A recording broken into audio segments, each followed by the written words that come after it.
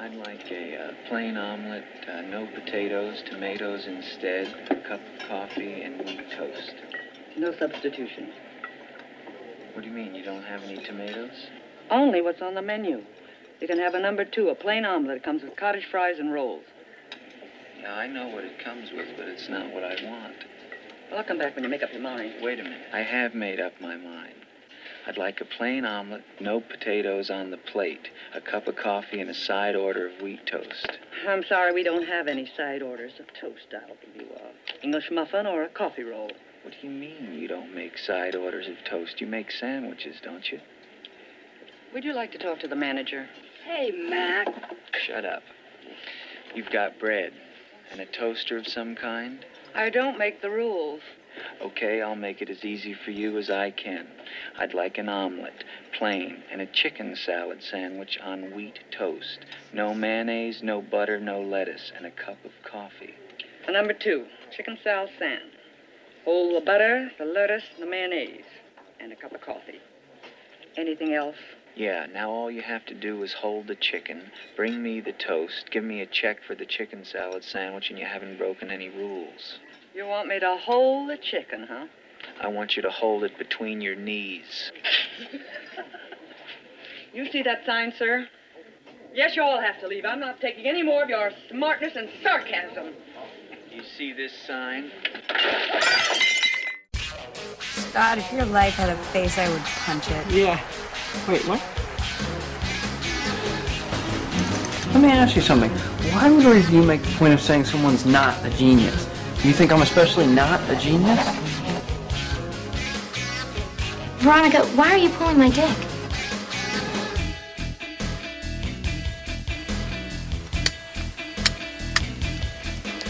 Suck my fat one, you cheap dime store hood.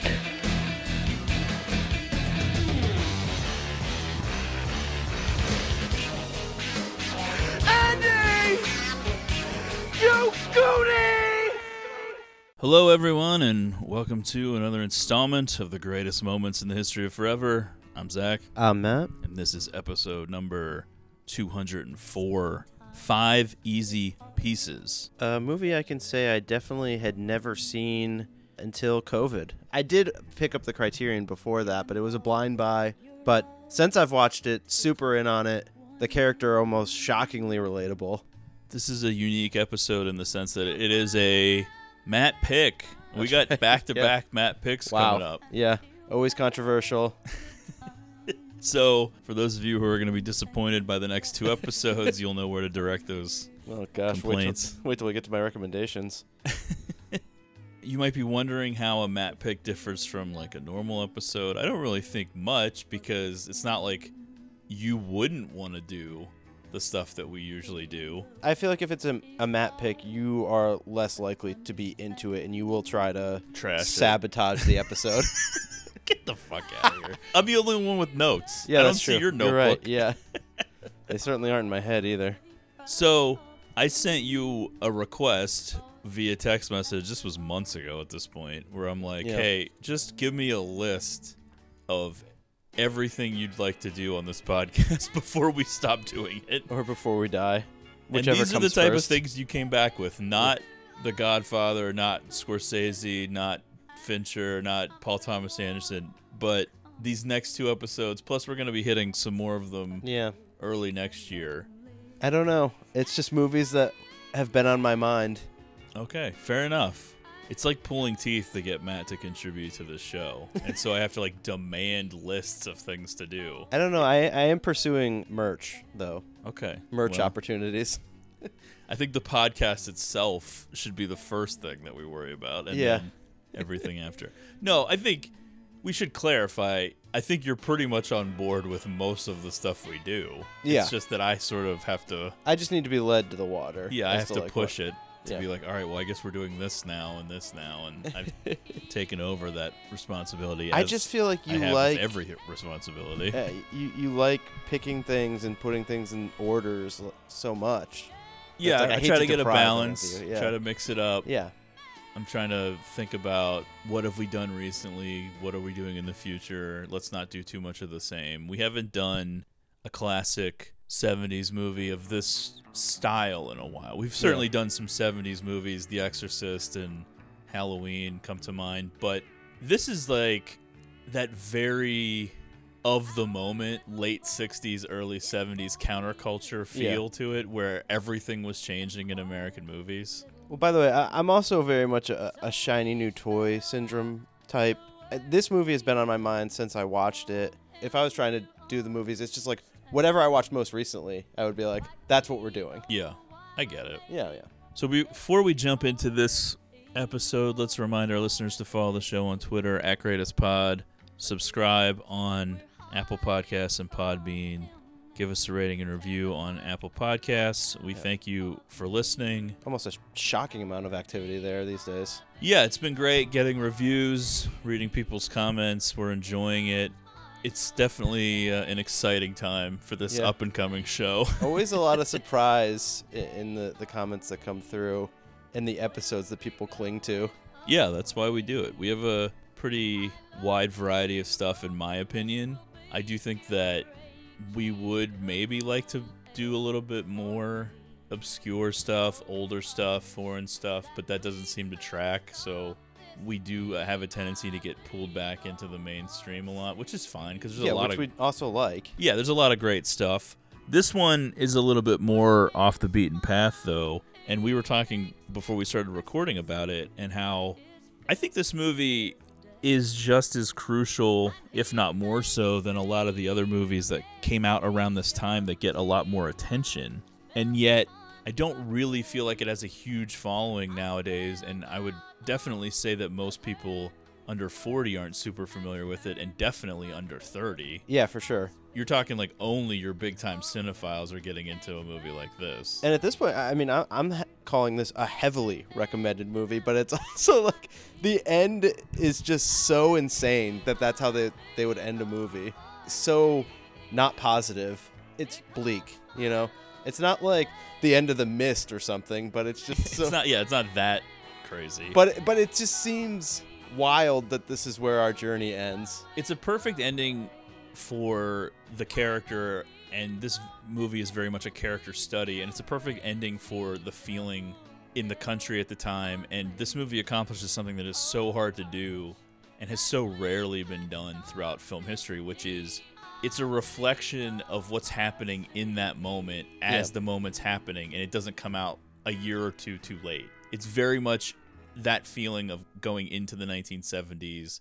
It's a time period we've touched on several times before. Absolutely. It seems like we enjoy talking about it.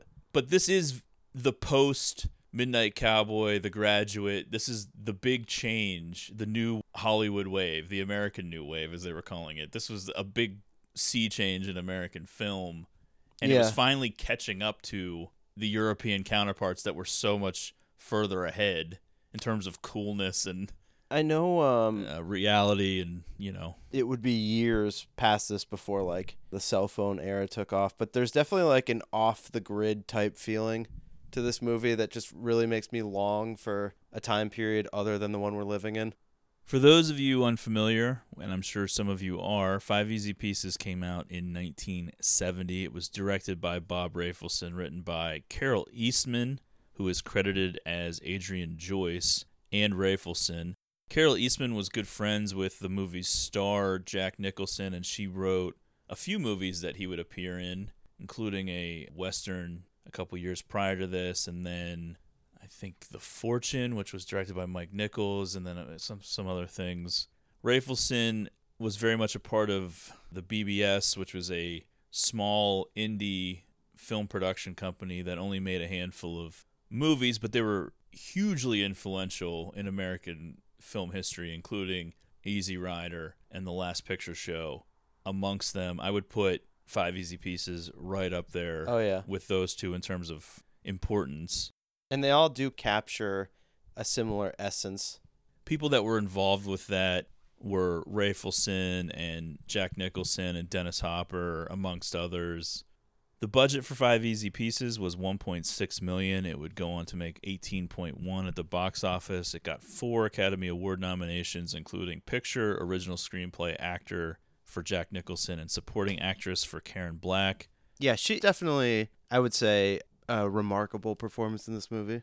Yeah, the acting in this movie is all pretty incredible. Also, the cinematography, Laszlo Kovacs, who I think Yeah. ended up doing a bunch of like Peter Bogdanovich movies too. I don't know. It's well, you have this like great landscape, like this California. You're kind of like out in these oil fields and stuff, and then it almost feels like this road movie where you're going up the West Coast all the way to Washington, and it's so serene and beautiful once you get there. The title comes from a book of piano exercises and the 5 piano pieces that appear throughout the film. I think 2 are Chopin and maybe 1 Mozart. I don't really remember what Certainly they are. recognizable, I would say. I think a lot of people smarter than us are able to tie in the pieces of piano music into the story and sort of different representation about what's going on. I don't really want to get into that. I don't really know a lot about piano. Nor will I be able to. This movie is available as a standalone release from Criterion, but it also is a part of America Lost and Found, the BBS Story box set, which I have and is awesome. From Criterion. It has The Last Picture Show, Easy Rider, The King of Marvin Gardens. I always a few others. It's been in my car a couple of times, but since I own some of the movies standalone, I never take the leap. But Last Picture Show, I just am always hoping they just release that as a standalone. 5 Easy Pieces focuses on the character of Bobby DeP, played by Jack Nicholson. This rootless, wandering discontent, easily annoyed, a rejection of societal norms and expectations, which I would say almost shades of Jack Torrance in his how easily he's annoyed. Oh yeah, I'm going to get to that in a second, okay. How this would sort of inform a lot of Nicholson's other performances. But in the 1960s, when this story is first being put together and then eventually comes out in 70, the idea of rejecting societal norms and expectations and sort of taking off on your own and turning your back on where you've come from and what's expected of you, it held a lot more power at that time. I think in the 50 years that have passed, it's a little bit more accepted and common. I don't know if it's the norm, but it's more common now. Sure. People have. I guess it's not a shock if it happens. People have sort of embraced the idea that you don't necessarily have to follow a path that's been set out for you. But this movie and this character of Bobby DeP meant so much to the people who were seeing this film in 1970 because it was speaking to a feeling that a lot of men in particular had. I think some women too, but this nomad existence, this dissatisfaction with society and never finding happiness or being content. Yes, like I said, relatable. Jack Nicholson's performance is at the center of the film. This blue-collar anti-hero, and I do feel like Bobby DeP would be the template for many of his later performances, kind notably eccentric. R.P. McMurphy in One Flew Over the Cuckoo's Nest, Jack Torrance in The Shining, Frank Chambers in The Postman Always Rings Twice. Oh, yeah. Or Always Rings Twice. Even Melvin Udall in As Good as It Gets. And not to mention the influence the character had on countless other actors, as well as American men in general. I think this performance, this portrayal, this character brought to life has an almost immeasurable influence on other actors and how they create characters. I think there's so many other characters written in the template of this mindset. There's like so much that you get out of the backstory of this character without actually being told what it is. Yeah. And I think there's this anti-hero feeling to it because I think men relate to him so much that they can forgive his questionable decisions and bad behavior, because I think a lot of people have felt the way that he's portraying on screen. Yeah. And scenes that if you watch them now under the lens of 2020 in a world where we have quote-unquote Karens bitching at customer service people or people refusing to wear masks in public or whatever, the stuff that annoys us, you look at what he does in the famous diner scene, the most famous scene from this movie, the scene that probably some people know without even knowing exactly what the movie is. Okay, yeah. And now you'd be like, this dude is an asshole. It's not the waitress's fault. This is just the rules. But at the time... Yeah, he does come off as like kind of a sarcastic prick in there that was scene. such frustration under the surface in this country because of the Vietnam War, Right. because of the peace and love movement not working out the way people wanted, and we all know what a bummer the 70s turned out to be, as we talk about a lot. And so to see this frustration manifested in a guy who's just like, fuck this, these rules are stupid, I don't care, it's pointless that you're dicking me around about this dumb thing that you could just give me the fucking toast. People were like, fuck yes, give me more of that. Whereas now that guy is my hero. Yeah, I think people now would view that scene differently because we now relate. He's now more. he's berating a worker who's not really making this call. Which is not the point of the scene. Right. The scene is to be pissed about the rules and to be taking it out against, quote, the man. Yeah. But when you view it now, I think as a society we've sort of changed our views on some of this stuff. And yeah, you're right. I think people would be more empathetic towards the waitress who's just the messenger, basically, of this dumb rule.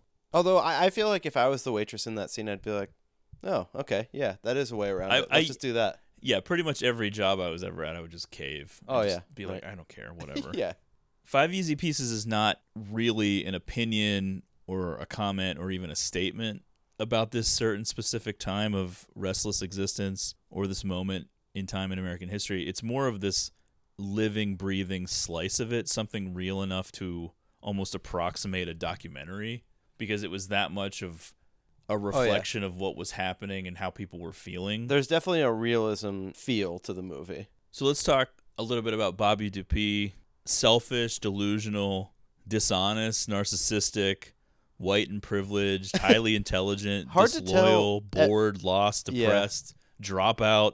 Is he all of these things or none of these things or a little bit of all of them? Yeah, I think it's a little bit of everything.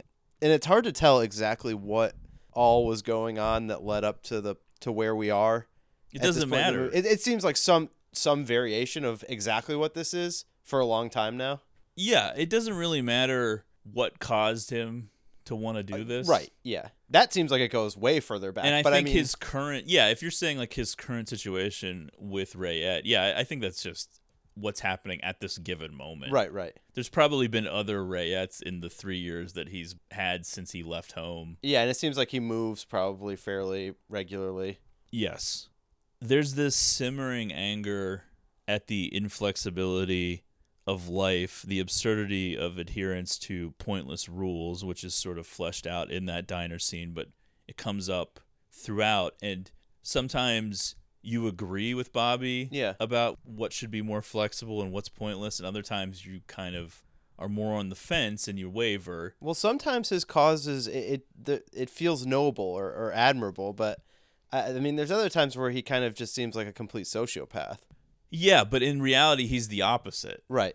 And I think we'll get to that scene towards the end, but I think that's why Rafelson really was adamant about including the scene where he talks to his father and he sort of breaks down. Yeah. When we get there, we'll talk about it a little more in depth, but Nicholson did not want to do that scene. Oh, really? The big reveal. And I think it's because he was like, why should we see this underbelly of what he really feels? Yeah. Because he was more embracing that existence that's created throughout, but that scene in particular, it starts to show like the cracks. Yeah, and it lets you know that the depth is really there, because I think if you don't see it, you're still questioning that. This movie, there's this weight of expectation, which I found similar to that in Good Will Hunting, except there's almost this internal debate, at least amongst myself and maybe some other viewers as well, as to which is more noble. Is it more noble to just honestly do what you want and say fuck it like Babu DP, or is it more noble to grow up and be more mature and use this gift, as in Good Will Hunting? Because Will Hunting in that movie, he wants to almost be Bobby Dupuis. He wants to just say fuck it, I don't care that I'm super smart, I want to do this. And it's his friends, the Affleck character among them, who's like, no, you fucking idiot, you have something else that you could do. You don't have to like do this stupid shit that I have to do. Will Hunting seems less cranky about it. Well, he's got the more straight up traditional trauma, Right. whereas most people would probably consider Bobby's background to be just privileged and whiny, which is what makes the character so real, though. Because oftentimes, if at the end of the movie, the big reveal is, oh, he was molested or something, or oh, he was beaten up all the time, or whatever, it would take all of the air out of everything you had seen before. Yeah. It would give this excuse as to everything rather than it not needing one.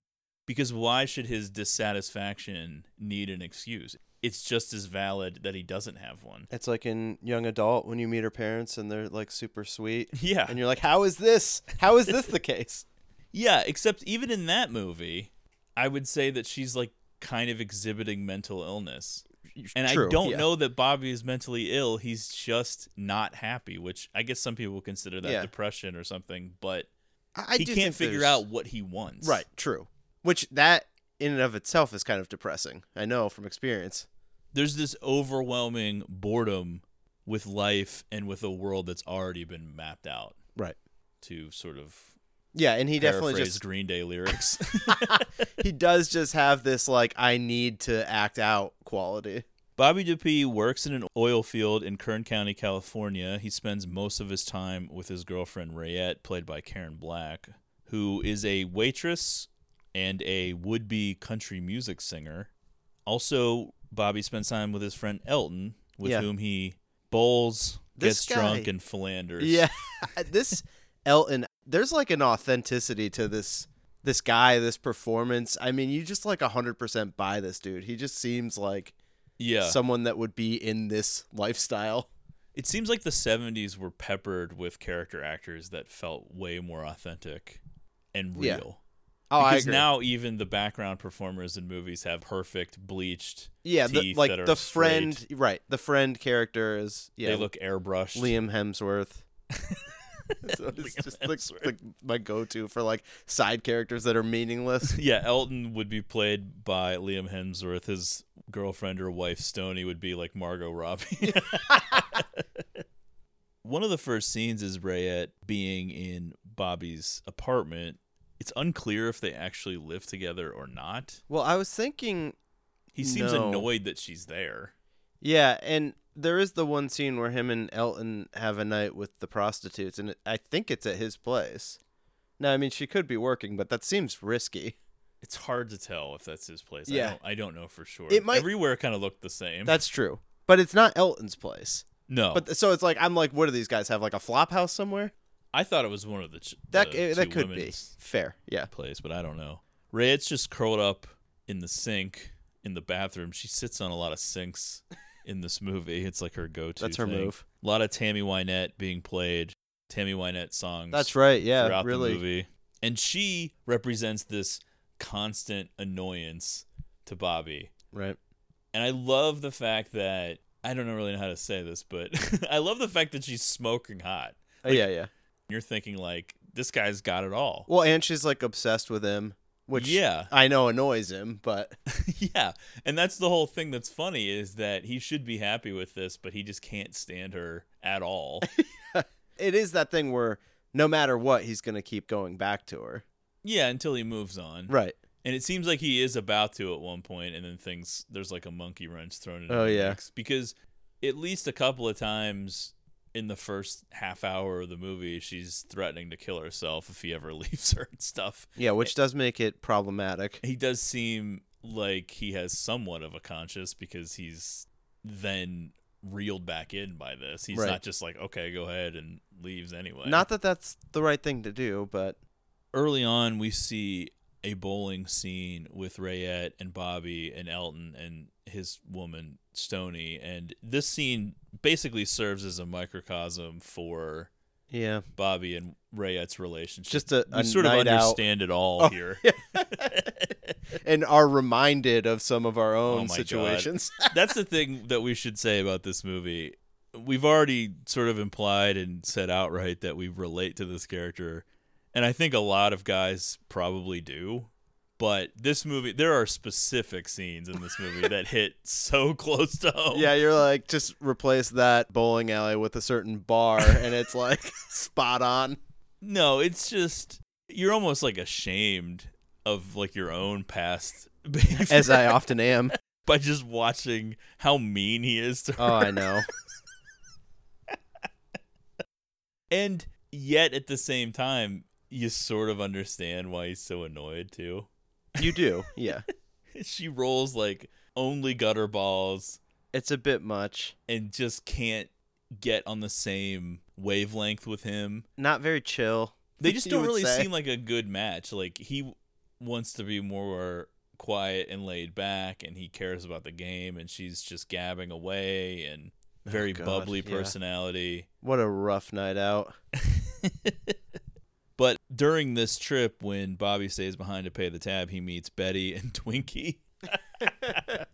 Two women that start hitting on him. Yeah. And he's sort of there to receive their attention. One of them played by Sally Struthers, who would That's right. very shortly be on All in the Family and go on to have like a little career. The other one I don't really think was ever in anything. Yeah, she looks good in this movie, though. And they confuse him for someone that's in a commercial on TV, although it's hard to say if they're actually being serious. Is Sally Struthers Betty or Twinkie? She's Betty. Her real name was something else. Remember? Okay. She's Yeah. like, my name's, I don't know, Polly, but they Right. call me Betty or something. It was very strange. Yeah, which is somehow more weird than just having the name Twinkie. We've been wanting to ask you. You're on the TV, aren't you? Am I? On the TV? She says you're the guy that sells all the cars on TV. I might have sold a few cars. I told ya. My name's Shirley, but they call me Betty, and her name's Twinkie. Twinkie? Yeah, 'cause she's so Twinkie. Boy, oh boy. Well, Betty and Twinkie, it sure is nice talking to you girls. I wish that I had some more time. That's a wig you wear, isn't it? Wig? Yeah, I told her it was you, but that you're wearing a wig, 'cause on the TV you're mostly all, bald up there. Yeah, your little friend's real sharp. Well, I don't wear the wig on TV because if you're going to be out there in front of 2.5 million people, you've got to be sincere.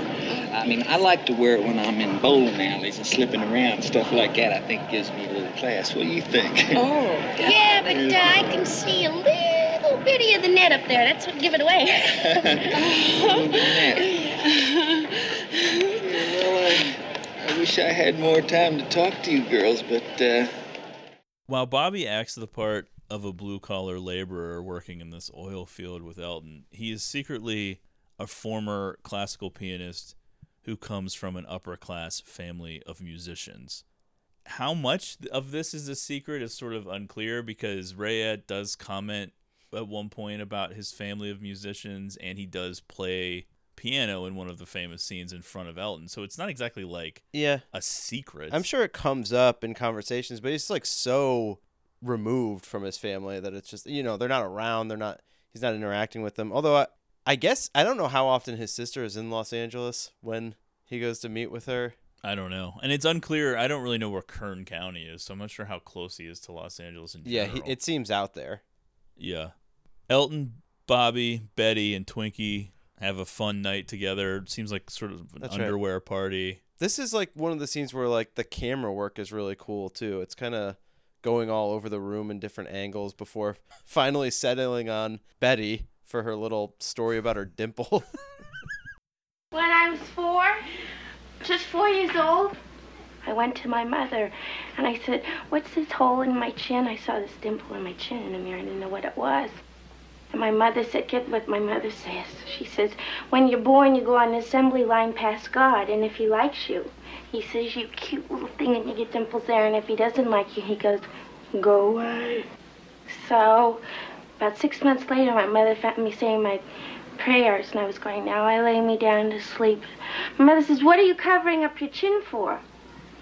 And I said, "Because if I cover up the hole, maybe he'll listen to me." I love how everyone no-sells that story and immediately just starts singing another song. They're just like, okay. Yeah, something's wrong here. Bobby and Elton aren't exactly the most responsible adults, the most trustworthy workers, and at least once they get sent home off the job for showing up drunk. Yeah, well, they're constantly drinking in the car on the way there. And they get stopped in some traffic, and that's when... Oh, boy, do I relate to this, though. Nothing worse in life than sitting in traffic, not moving. I think they filmed this little sequence in an unfinished section of highway. Bobby gets out of the car, starts barking at a dog that's barking at him, yelling at people. Standing on someone's car, yeah, looking down. I do like that part, though, because it's just like you're just looking and it's just cars forever. And so there's a piano in the back of somebody's truck, like a big moving truck kind of a thing that has like an open air back, and he hops up into the back of the truck and starts playing piano as the traffic finally starts to move. Well, yeah, but it's like interwoven with people laying on their horns and like shouting. Yeah. It's just like so much noise. One of the things that you can take away from this opening section of the movie is the contrast between Bobby and Rayette's life, more specifically Bobby, because he's the one who's reticent and keeping it from turning into Stoney and Elton's, which is where the contrast is, because Stoney and Elton have these little kids. They live in a trailer. Stoney, a pretty big television fan. They've settled into these domesticated lives that just horrify Bobby. Yeah, although Elton has quite an underbelly. Turns out. Yeah.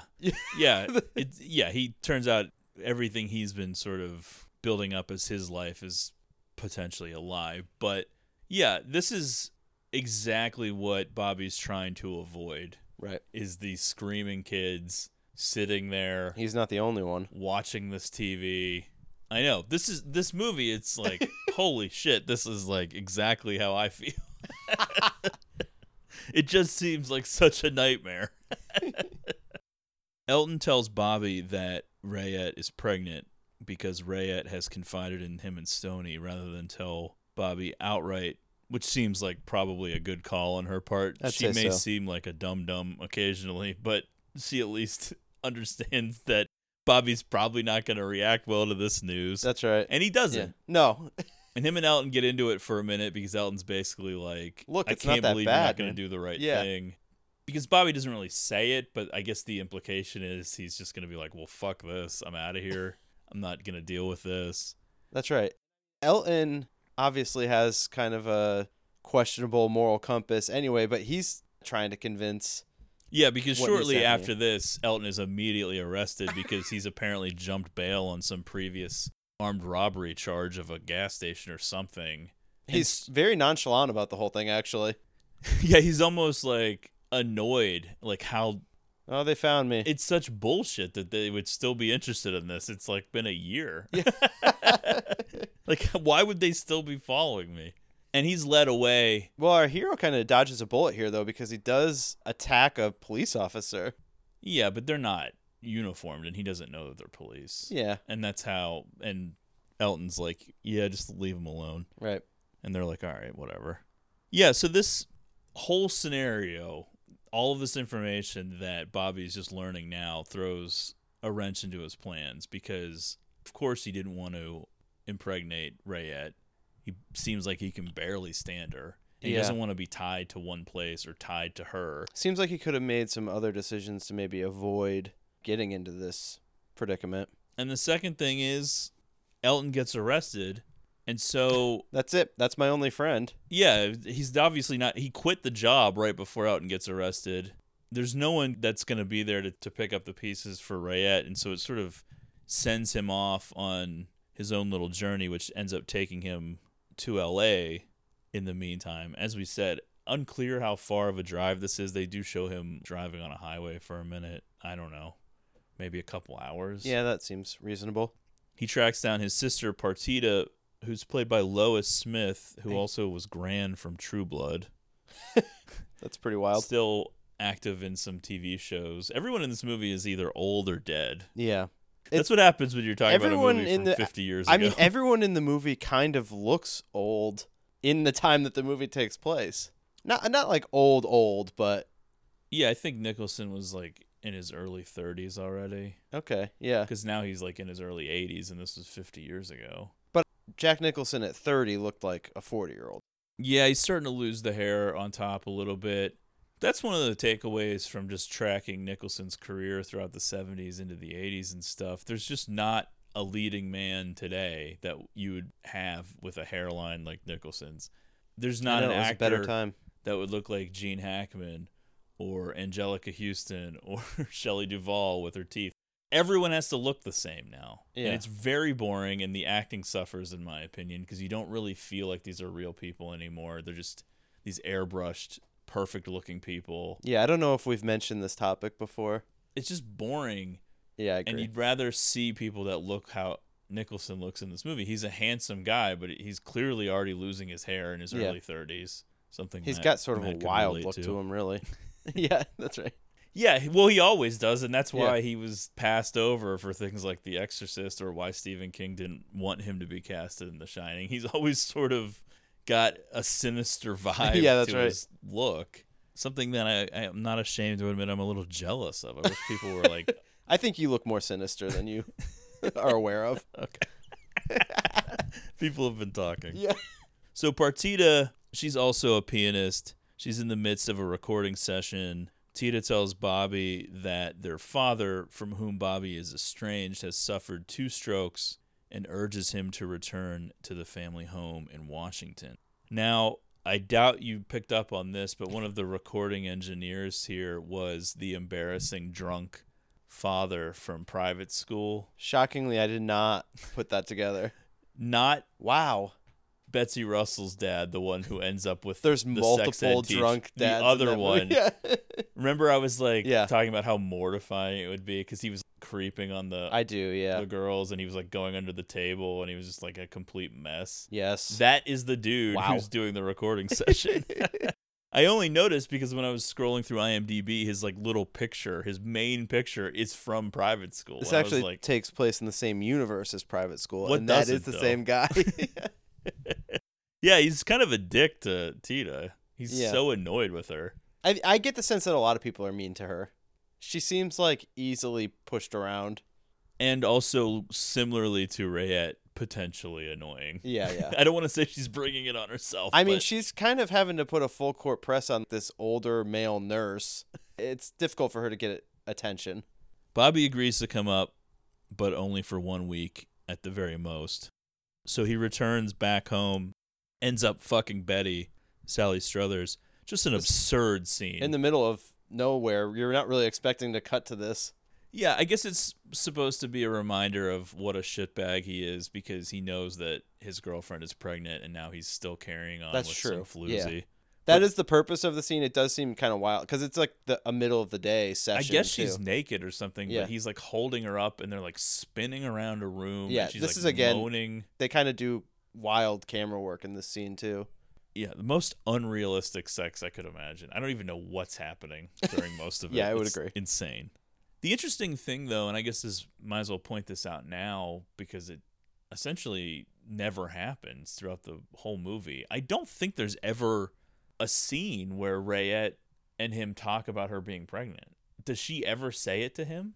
I don't think so. I guess not in this scene whenever he's telling her that he's going up north. It doesn't come up there. That would be it, I would think. Yeah, it's just never really discussed. Well, I guess she still doesn't really want to tell him. So does he have plausible deniability at the end? I think so. Even though it's bullshit because he does know. He doesn't really know, though. He's just going off some shit that Elton said. Which... Yeah, Elton is unreliable. He robbed a gas station. That's right. But his sister's telling him Dad's probably going to die. He's like had a couple strokes or whatever. And I mean, even after all this, he's like pretty reluctant to go see his dad. So you don't get the sense that things are great. He just want to get sucked back into that world. Yeah. All these pretentious musicians. Rayette guilts Bobby into asking her along on the trip up north to Washington. And the previous threat of suicide still weighing heavily on Bobby. So he's like, all right. Yeah, right. And so he does ask her to come along. But I do feel like this was a moment where it's like, if he left, I just feel like there was a good chance he was never coming back. Oh, yeah. And that she knows that. Right. That's why she's acting like this.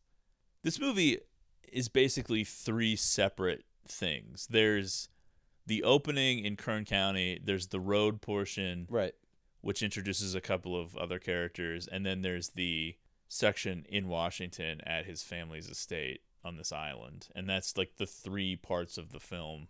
They're all about the same length. Yeah. Because it's like a 90 approximately minute movie. That's right. And nice and tight. Each part is probably about a half hour or so.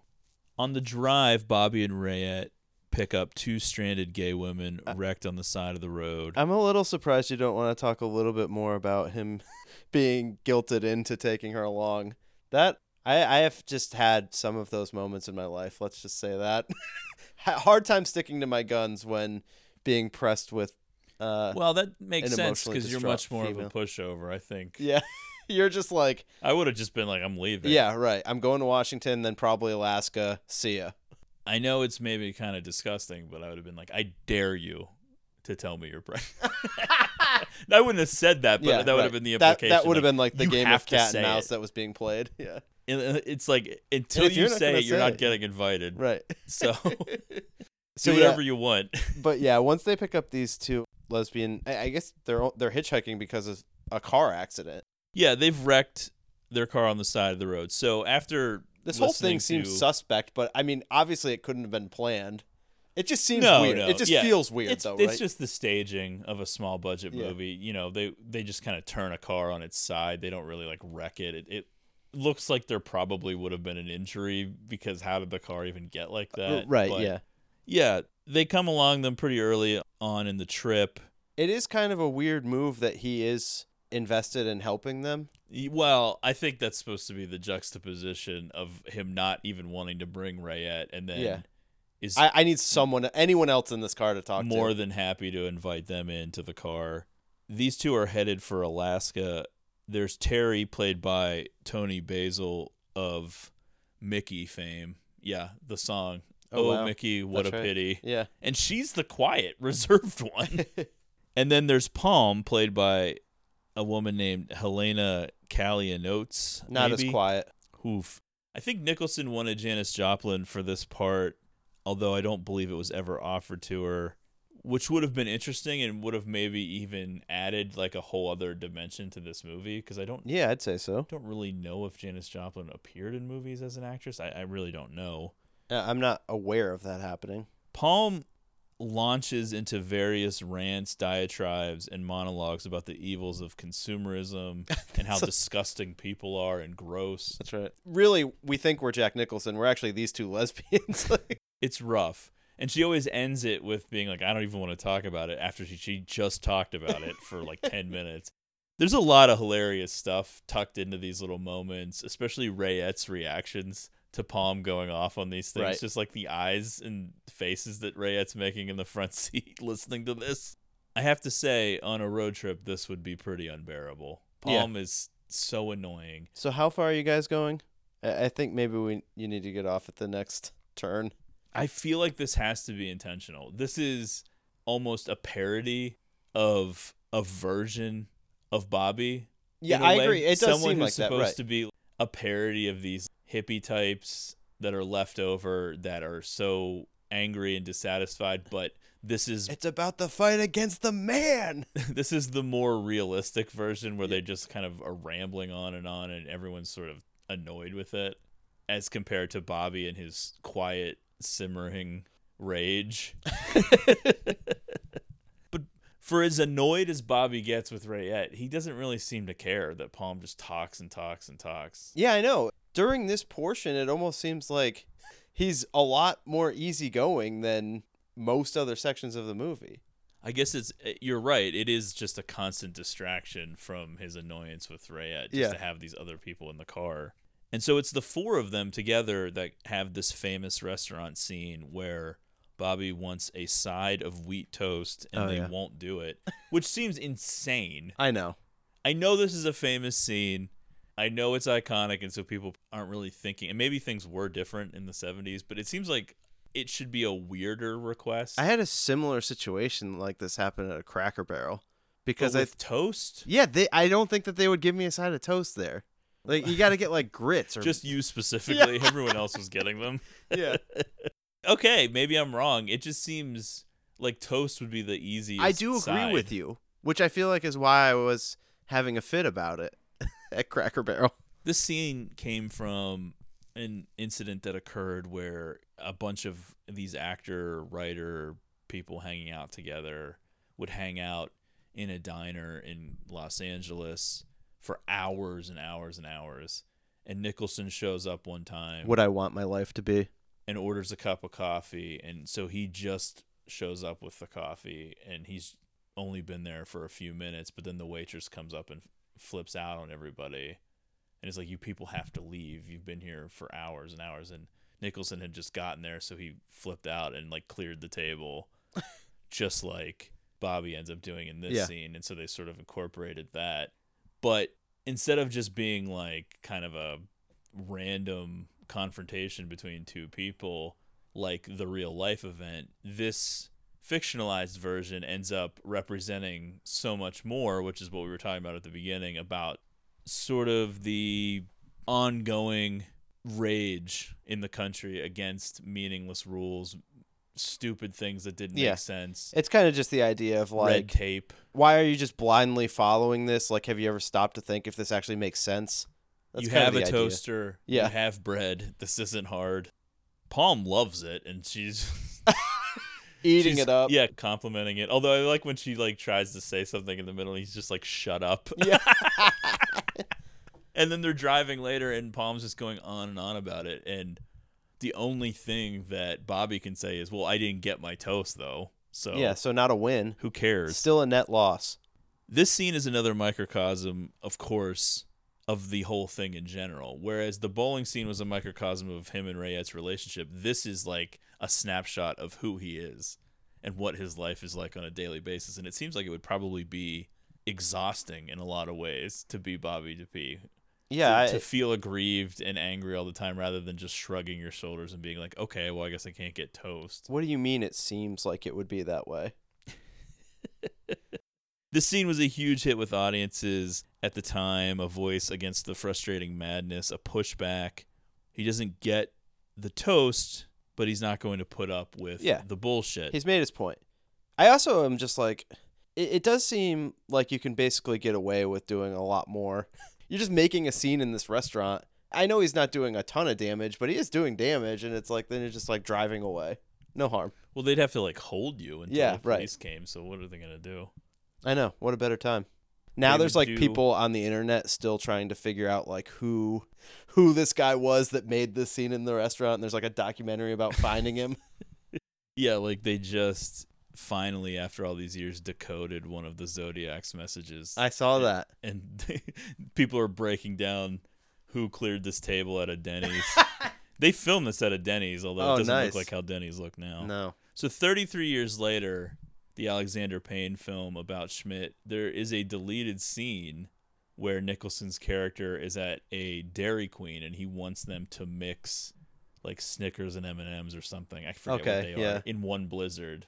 He's like, just put the other one in there too, and they like won't do it. Oh boy, yeah. And he just accepts it because he's this old man. Okay. And it's definitely like a nod to that scene. Yeah. I could see why they cut it though, because it doesn't really accomplish anything other than just being a nod to another movie. Right. It doesn't really further the story of About Schmidt very much. But yeah, it's a fun little scene to check out. It's probably on YouTube too, in addition to being on the Blu-ray. So they arrive pretty close to the family estate. They're up in Washington. I feel like this is a legendary move. They get rid of the other two, unclear where they end up. Him being like, we're almost to my family's house. You're not going. I got to go check out the scene, see what's going on there. Yeah. I got you this hotel room. This never happened to me or anything, but it definitely felt like it could have. Essentially, he's embarrassed by Rayette's lack of polish. So Bobby registers her in a motel and leaves her there before finishing the trek alone to the family home in Puget Sound. I mean, you are like, what is she going to do at this hotel? For days. Yeah. It's not even a hotel. It's just a room. It's a motel. That's right. There's nothing there except like a TV, which probably has 2 channels. Oy. And this whole last portion of the film is definitely a story of a man caught between two worlds.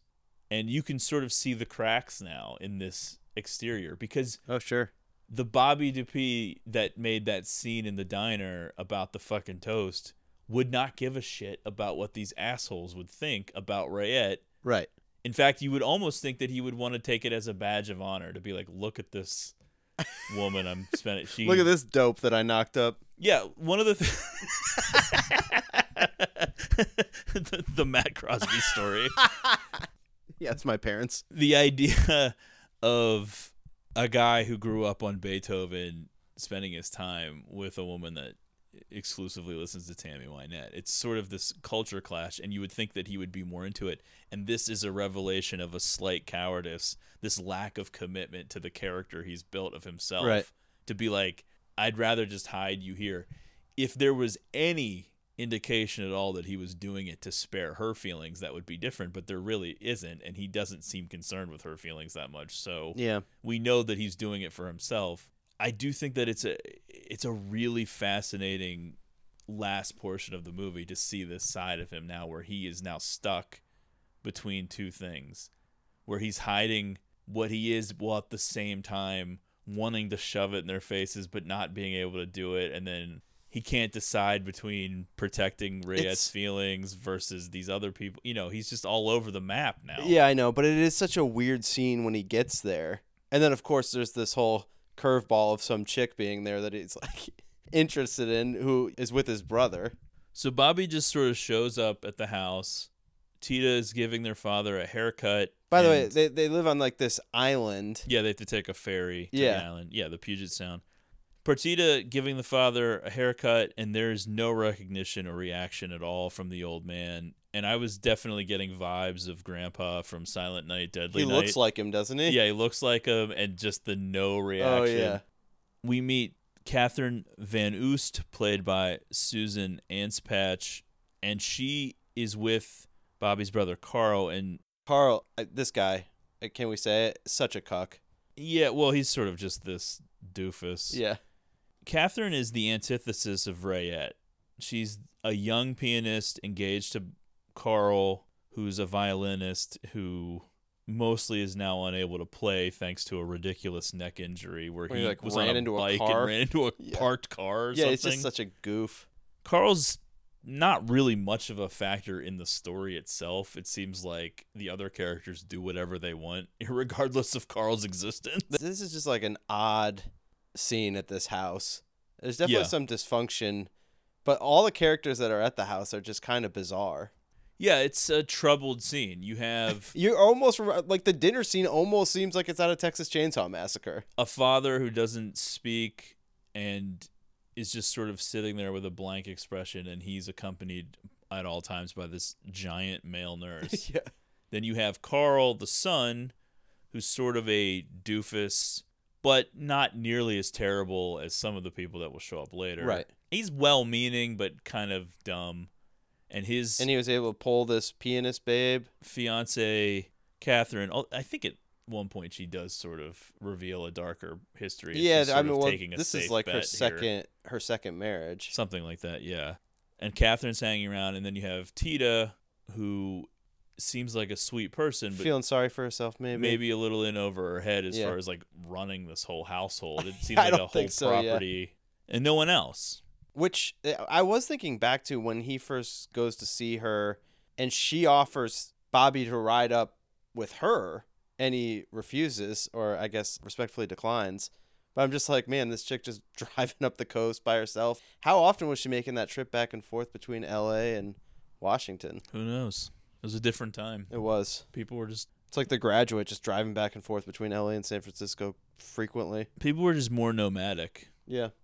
That speaks to the restless, rootless nature of Bobby and this movie. It's less like people were just moving around. Less Netflix series to get caught up on. Yeah, there was just nothing to do. Yeah. So people just had to make stuff to do, like driving. Right. Carl's such a doofus, though, that the arrival of Bobby is an obvious jolt of energy into Catherine's life, and it's not long before they're making eyes at each other over the dinner table. There's like a 10 to 15 minute portion of the movie that is just them flirting and basking in their own mutual attraction for each other. Yeah. Not a whole lot of plot, just sort right. of talking and dancing around this idea that something could happen a little bit without saying it.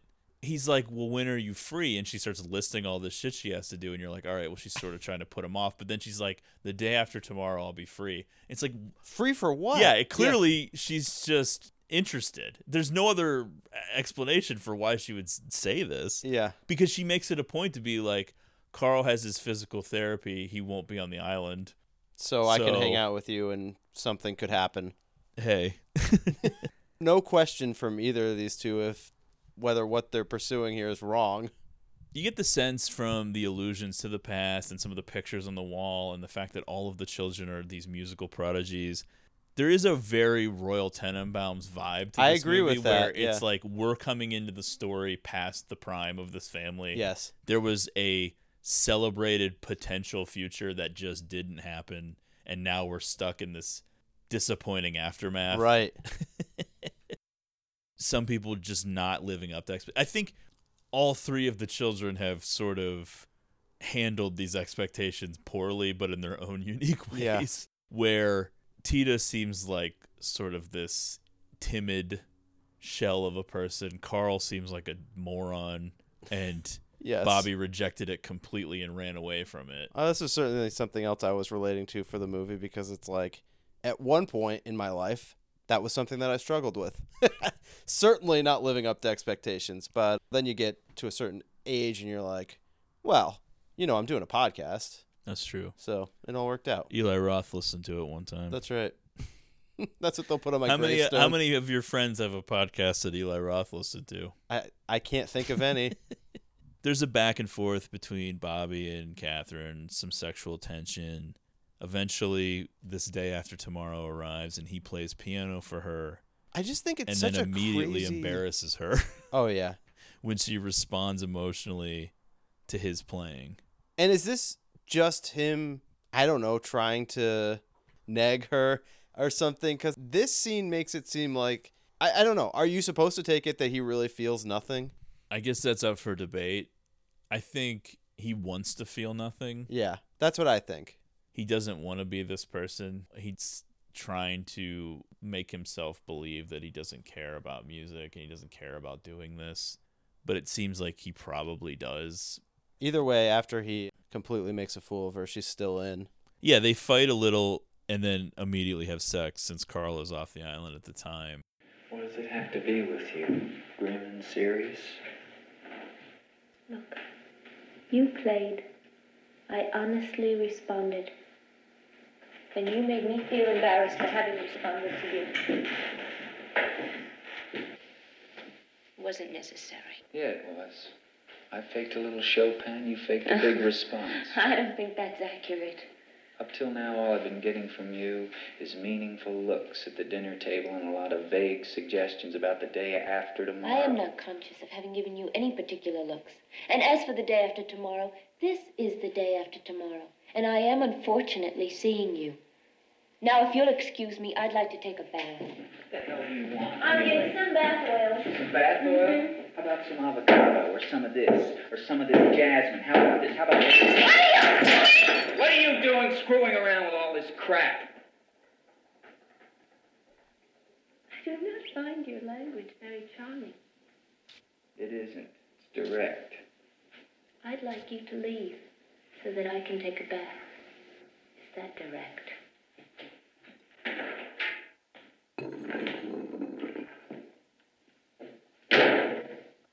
Serious?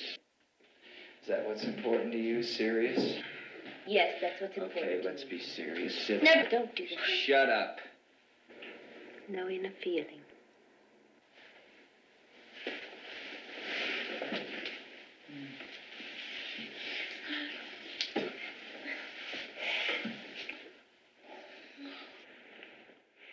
Are you not afraid of anyone else stumbling upon this scene? I guess not. Yeah, certainly not Dad. Puts a little pep in his step. Yeah. And they're sort of just running around playing grab ass for like the next 12 hours or whatever till the next morning, making an arrangement to even fuck again. And then out of the blue, completely out of money at the motel, Rayette arrives at the estate unannounced. Yeah, and that is something where you're like, it seems like it would have been a difficult time trying to get to this house. Like, find it. You got to take a ferry there. Yeah, I did There's think a about cab that on the too. I wondered if she looked it up in like the white pages or something. Certainly or wasn't Google Maps. I know that. if she just asked, Yeah. because it does seem like people would know There's this some house. local fame. Yeah. Her presence infuriates Bobby. She's talkative, unreserved, slightly Kind of a uncouth. hit, though, I feel like. Kind of. Somewhat of a hit. Bobby's embarrassed in front of Catherine because it's like this revelation of, hey, He dates I'm trash. Yeah. You're probably right, but I took it to be just that she exists at all. Like, Yeah. there is this other woman that I just left out of the narrative, even though we Well, know he's like, Catherine cheated on You're his with my brother. Yeah. Who do you have to judge? They're yelling that at each other in front of Carl. I'm like getting mad on his behalf. So Bobby's upset and embarrassed. She represents a monkey wrench in whatever his plans were with Catherine, but Which she was also never going to go represents- anywhere. I mean, I think that's the thing. This well, was he a gets self- these fantasies Yeah, in his head right. about his next move. But everything that he tries to do is like self-destructive. This is not a good way to start a relationship. So he's trying to find time to talk to her, and he can't really track her down. And then there's like the two cars passing, know. trying to get onto Oh. the ferry. That scene gives me so much anxiety because it's like, A, I hate sitting in traffic, but B, I hate holding up traffic. Everyone's beeping Yeah, while he's God, trying to you're talk the to her. idiot. Well, that's just a horrible feeling for me. Catherine is basically like, don't worry about it. Who cares? And then she's like, I'm going to pick up some friends of ours. And so they bring these academic, pretentious blowhards to the house. Oh, yeah. Particularly one woman who ends up ridiculing Rayette in a way. Certainly sets him off. Rayette is so sweet, but also kind of dim. So she doesn't really even seem to know that she's being ridiculed. Even if she did, I don't really even know if she would care. She seems to only care about If it's Bobby. him, Yeah. Well, what about love? What about it? Wouldn't you say that more ill has been done in the name of love than in the name of abomination? No, I wouldn't. Well, you are a romantic, Catherine, and once more about to be married, so you can be excused from objective discussions. But ask Carl. Ask him if even the institution of marriage is completely free from it. Ask him. I think these cold, objective discussions are aggressive. Excuse me. That's reactive. But if I may say, without dampening the spirit of your adventure... You haven't dampened my spirit, Sonia. Excuse me. Well, I should hope not.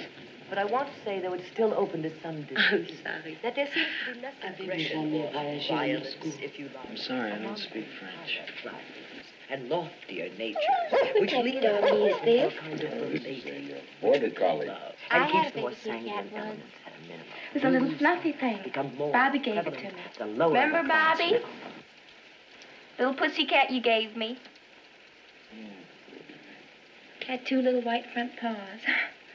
You know, I was crazy after her. We left her at some friend's house, and she got squashed flat in a tortilla right outside their mobile home. There. Do you see what I mean?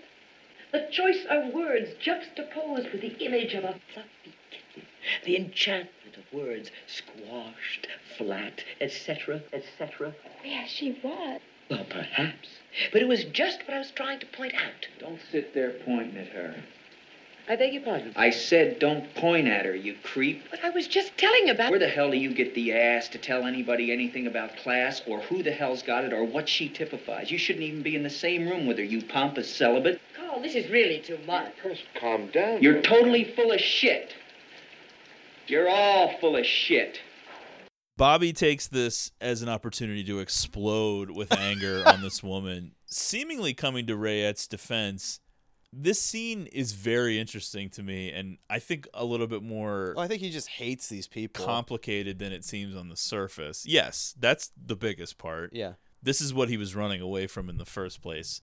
These people pontificating with their ridiculous theories and just sounding so pretentious. But this woman also made Catherine mad first, and Catherine is just like, That's I'm right. leaving the Yeah. room. And so that is Doesn't potentially help. a trigger as well. Doesn't help keep him calm, that's for sure. So then when she is sort of mocking Rayette lightly, it's not... Whose house is this, woman? Get out of here. Why are you ridiculing the people here? Well, that's the thing. It's so light It's and tame. subtle. It's Okay. not like she's straight up insulting her, but she is being insulting. Yes. It's sort of a fine line there, but Fair. Bobby explodes, seemingly coming to Ray's defense. I do think that there's a lot of self-loathing too, because it's reminding him of what he ran away from. But he's also upset at himself because he's realizing how hypocritical he is. Yeah, because he's kind of that way too. He's protective of her, Rayette, but he's also still so annoyed by her and clearly doesn't see a future with her. But this is his inner conflict. I brought her here. She's with me. So he does feel He's some protective of her. responsibility, yeah, to be protective. And then also the thing with Catherine, because immediately after he storms out of the room and away from this scene, and you have to also point out, he may be alerting Rayette to the fact that she was being ridiculed. It's unclear if she even really knew that she was. Yeah. He then immediately is trying to track down Catherine, though. So can you even give him props for standing up for Rayette? I don't know. It's because hard. he immediately is like, Catherine! Yeah, I know. I need to talk to you, yelling it in front of everyone. Oh, God. Just so embarrassing. Bobby then storms from the room in search of Catherine and ends up finding his father's male nurse giving Partita a massage. His frustration and anger and inability to change anything meaningful is represented here when he picks a fight with this giant nurse who easily subdues him. And it's ultimately more embarrassing that the nurse doesn't beat him up. Yeah, I know. That's what's so embarrassing. It's He's like just he's trying to such calm a him down. non-threat Yeah. that he's just got him in a headlock and won't let go. Why does this set him off? He feels like this guy is taking advantage of his poor sweet sister. I guess, but it's just an excuse to Yeah. vent this rage that he's feeling. That feeling towards that woman, feeling towards Rayette, feeling towards his inability to make it happen in the way that he wants with Catherine now. And it's not that he's really in love with Catherine. It's just that this is his new fancy for the moment. That's right. And he's a guy who's always concerned with what's my next move? Yep. How do I get out of what I'm involved with and get on to the next thing? Yes. So he makes a last gasp attempt to convince Catherine to leave with him. She's pretty pragmatic about the whole thing. Yeah, well then eventually she's like, I'm trying to let you down easy. Yeah. The truth is, you can't ask for love when you don't love yourself or anything at all. You're not worthy of any real love, basically, because you're such an ass. Yeah. And so she's admitting, and this is. He's like, well, what was all that business upstairs then, in your room?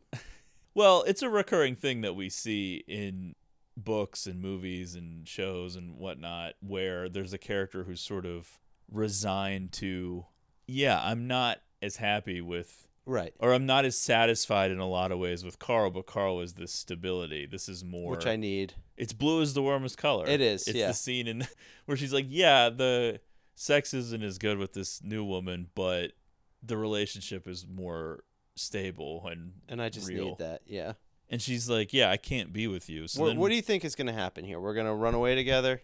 She can see through him. She Yeah. knows there is no future. He Right. doesn't have any There's plan. no prospects. And eventually he would just get tired of whatever's going on with her and then move on to whatever, because he's not ever going to be satisfied. Yeah. Bobby then tries to talk to his unresponsive father. He wheels him out into a field. Dad, I just need you to hear something from me. I move around a lot. Not because I'm looking for anything really, but because I'm getting away from things that get bad if I stay. Auspicious beginnings, you know what I mean?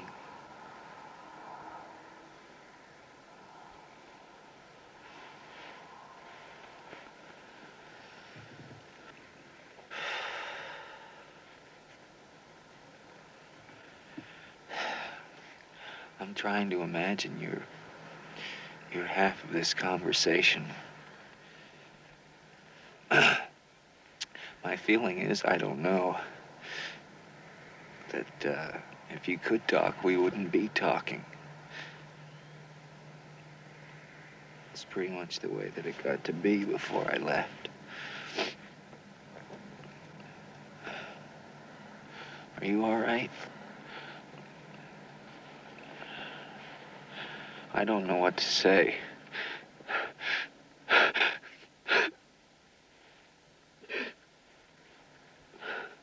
Tita suggested that we try to.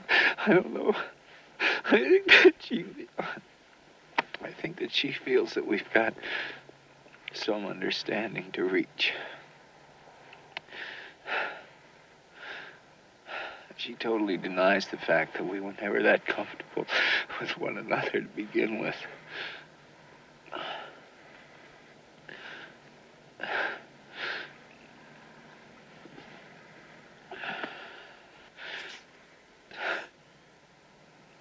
The best that I can do is apologize.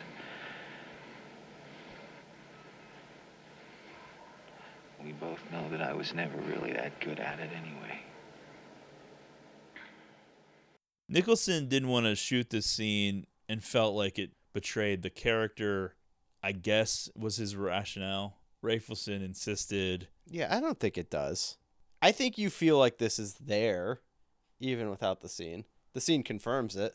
It's a one-sided conversation, and it reveals the softer underbelly of the character, where he sort of breaks down. Which you know is there, because if he was like a complete sociopath, like he would have never brought the girlfriend with him. Yeah. He would have just been like, I don't care, kill yourself. Yeah. It shows that he's not emotionally detached from what prompted him to leave in the first place, that he has feelings about it, and he is conflicted about those feelings, and that they weigh on him, and they sort of bubble out in this emotional outpouring here, and he's not just this heartless asshole. That asshole exterior is shielding the softer side of him. But I think there's definitely something to he's only able to reveal this to someone who is completely unresponsive, right. Wouldn't register it. Like, if his dad was okay. He says that. Yeah. Right. He's basically like, we couldn't have this conversation if you talked back. I think he says something like that. Yeah. Pretty cool sweater jacket combo here. I think so. From Nicholson for the end of the movie. It fits the scenery. I probably own stuff that's like that now. Yeah. Hipster douchebag. Bobby leaves with Rayette after saying goodbye to only Tita, who demands that he say goodbye to her. And when they're in the car, Rayette's being particularly annoying. Singing her songs. Like, oh man, we're back to this. They have a bench seat in the front seat of the car, and she is just right up next to him while he's driving, basically like singing in his ear, like tugging on him. And again, it's hard to condone Bobby's behavior, but you're like, oh my God, I get it. Yeah, you don't want to condone it, but you do understand it. Yeah. Shortly into the trip, they stop for gas, and while Rayette goes into the diner for coffee, Bobby just abandons her, hitching a ride on a truck headed north. It's kind of a slow burn, too. I think it plays out in a way so that he has multiple moments where he could be like, you know what, I can't do this. But he just keeps pushing forward with the plan. Number one, I feel like it's a spur-of-the-moment decision, too, which is what makes it so great and so in character, because, of course, he's not going to know that she's going to want to go inside and get coffee while he's supposedly pumping the gas or whatever. And then he's not going to know that there's going to be an available ride to hitch once he comes out of the bathroom. Yep. And then, two, it's so uncomfortable because I know. The last shot lingers on and on and on, and the acting credits come up for the movie while the action is still going on behind them. And the truck is driving away, and she's just left at the gas station, confused. Poor Rayette wandering around this roadside station trying to figure out what happened. Oh, it's like The Vanishing. Not really sure what just happened. And then that's it. And it's the end of the movie. It's kind of haunting. It fits the character, and you're like, yes, this is what this guy would do. But when you start thinking about the time continuing to pass, this would be such a weird thing to happen. You're like with this dude, and then he's just gone. It would be like an Unsolved Mysteries episode. I do think that Rafelson altered the ending a little bit, where I believe in the original script there was a line of dialogue where she says something like, "You son of a bitch," or something like acknowledging the situation more. Yeah. But they took that out and left it more ambiguous. Yeah, and it's so heartbreaking and haunting. It is. Like I said, it's not like the bleakest thing you've ever seen at the end of a movie, but it's just so weird. The fact that it would just be left unsettled like that. I think in the Roger Ebert review of this movie, and he picked it as like one of the best movies of all time on like one of his lists or whatever, and one of the best movies of the 70s and best movies of that year. He wrote about the screening in New York and how at the end people just like stood and applauded this end. And just how it was just a total zeitgeist film that people were just like so in on and just felt right for the time. And it's sort of crazy that it's not remembered and held up in the same way that Easy Rider is, or some other or The Graduate or Midnight Cowboy. And it's just it's on that level. Absolutely. And it's definitely responsible for making Jack Nicholson a huge star. This was the breakout performance. He gets nominated for an Oscar. He would win it in a few years for Cuckoo's Nest, and you're off to the races, Chinatown, etc., for the next 30 years or more. Yeah, obviously I love the movie because I picked it, but it is something that's like, I didn't see this movie until I was in my 30s. I guess it's probably a good thing. It might have given me some bad ideas in my 20s. But yeah, you're right. It's not something that's like, it doesn't seem like it's a household title like some of those other ones you listed. Yeah, and it should be a cornerstone in anybody interested in American film history, in my opinion, because it just came out right during the height of a huge cultural shift. And we're talking that new wave American film that would go on with like your Coppolas, your De Palmas, your Spielbergs, George Lucas, all those guys, etc., were coming right up behind this, and this is part of that class that just completely changed what American movies were like, because they had the artistic freedom, and that's a big thing you learn when you research this BBS and find out about this company, where it was so artist friendly. It's almost unlike any other time period where, for example, Nicholson directed this movie that's in the box set called Drive, he said. Nicholson thought of himself as mostly a director before he became like an actor and a movie star. Yeah. And there was a line of dialogue. Karen Black is in that movie, and she's getting fucked in a car, and she says, I'm coming. And the UK censors were like, you have to take that out, or we're not going to play your movie. And Nicholson really didn't know what to do because the UK was like a lot of money potentially. I don't think Drive, he said, was a hit on any level, but he took it to the people running BBS. I don't have my notebook on me now. I forget the other guy's name besides Rafelson, like the more money guy, the producer guy. And he said like, well, they want me to cut this line. I don't want to cut it. I feel like it's important. I'm not, I haven't seen Drive, he said, so I'm kind of curious as to why every that line important. stays in, And the guy was just like, all right, well, then don't cut it. Who cares? We won't open in UK then. Wow. I mean, it was such a different mindset to how things are now, where you have huge studios bowing to China's demands of what gets censored and whatnot. It didn't last very long, but it was such a hugely influential period of American film that there are like courses at film schools that are taught just about the BBS years and these films. More and more I want to get this box set now. Okay, so that'll do it for 5 Easy Pieces. If you haven't seen it, I would recommend checking it out as soon as possible. As would I. A little bit of a lesser-known movie in today's world than some of our more recent picks, but we're trying to get a nice little balance going. We are. What are you doing? What? Vincent stopped making picks. Well, how am I going to know what movies to see? We have a wide variety of Gene picks. Gene's trash. I'm Gene. Okay, so that brings us to recommendations. I don't have one, so go ahead. Okay, I have one. It might take the Razzie for worst recommendation on the pod. I'm not sure. Yeah, which I know is always like a fight. Didn't you have one called like Eiffel Tower Love Story or something? Yeah, Under the Eiffel Tower. Hey, it featured multiple people from Veep. So, had never watched before, am watching now.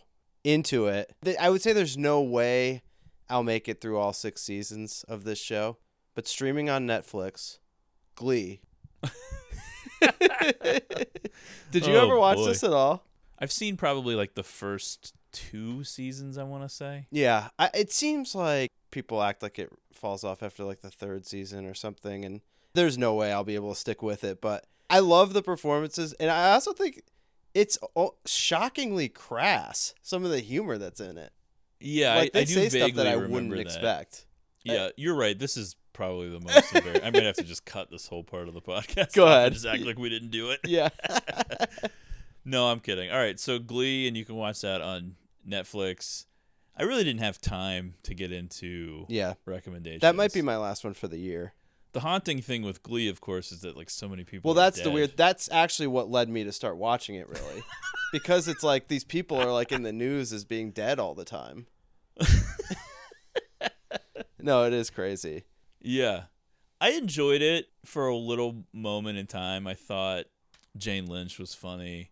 I like some of the girls on it and stuff. There's definitely a bunch of the characters that are like super hard to watch, but I don't know. I'm enjoying myself so far. I don't think it'll last long, but it was kind of like when I tried to rewatch Dawson's Creek, and after like 5 episodes, I was like, yeah, I don't know. I might have to tap out on this. All right. So that'll do it for 5 Easy Pieces. Follow the show on Twitter @GreatestPod. Subscribe on Apple Podcasts or Podbean. Give us a rating and review. Thanks for listening. We're coming up next week with another Matt pick. Oh, wow. Just crossing these movies off the list so we can get them over with. That's right. Plow forward. No, 5 Easy Pieces was definitely one I thought that we would be doing at some point. So when I saw that on your list of choices You were like, to check. get done, I was like, yeah, we'll get this on the schedule. Because I would say that our podcast is primarily 80s, 90s, into 2000s and 2010s, but mostly movies from our lifetime. I would love to mix in more 60s and 70s and maybe even a few earlier than that, just every now and then. More and more loving that era. I just am certainly not an expert on it. No, it's a journey that we're all It taking is a journey. together. Yeah, it's a journey. All right, so thanks for listening, and we'll talk to you soon.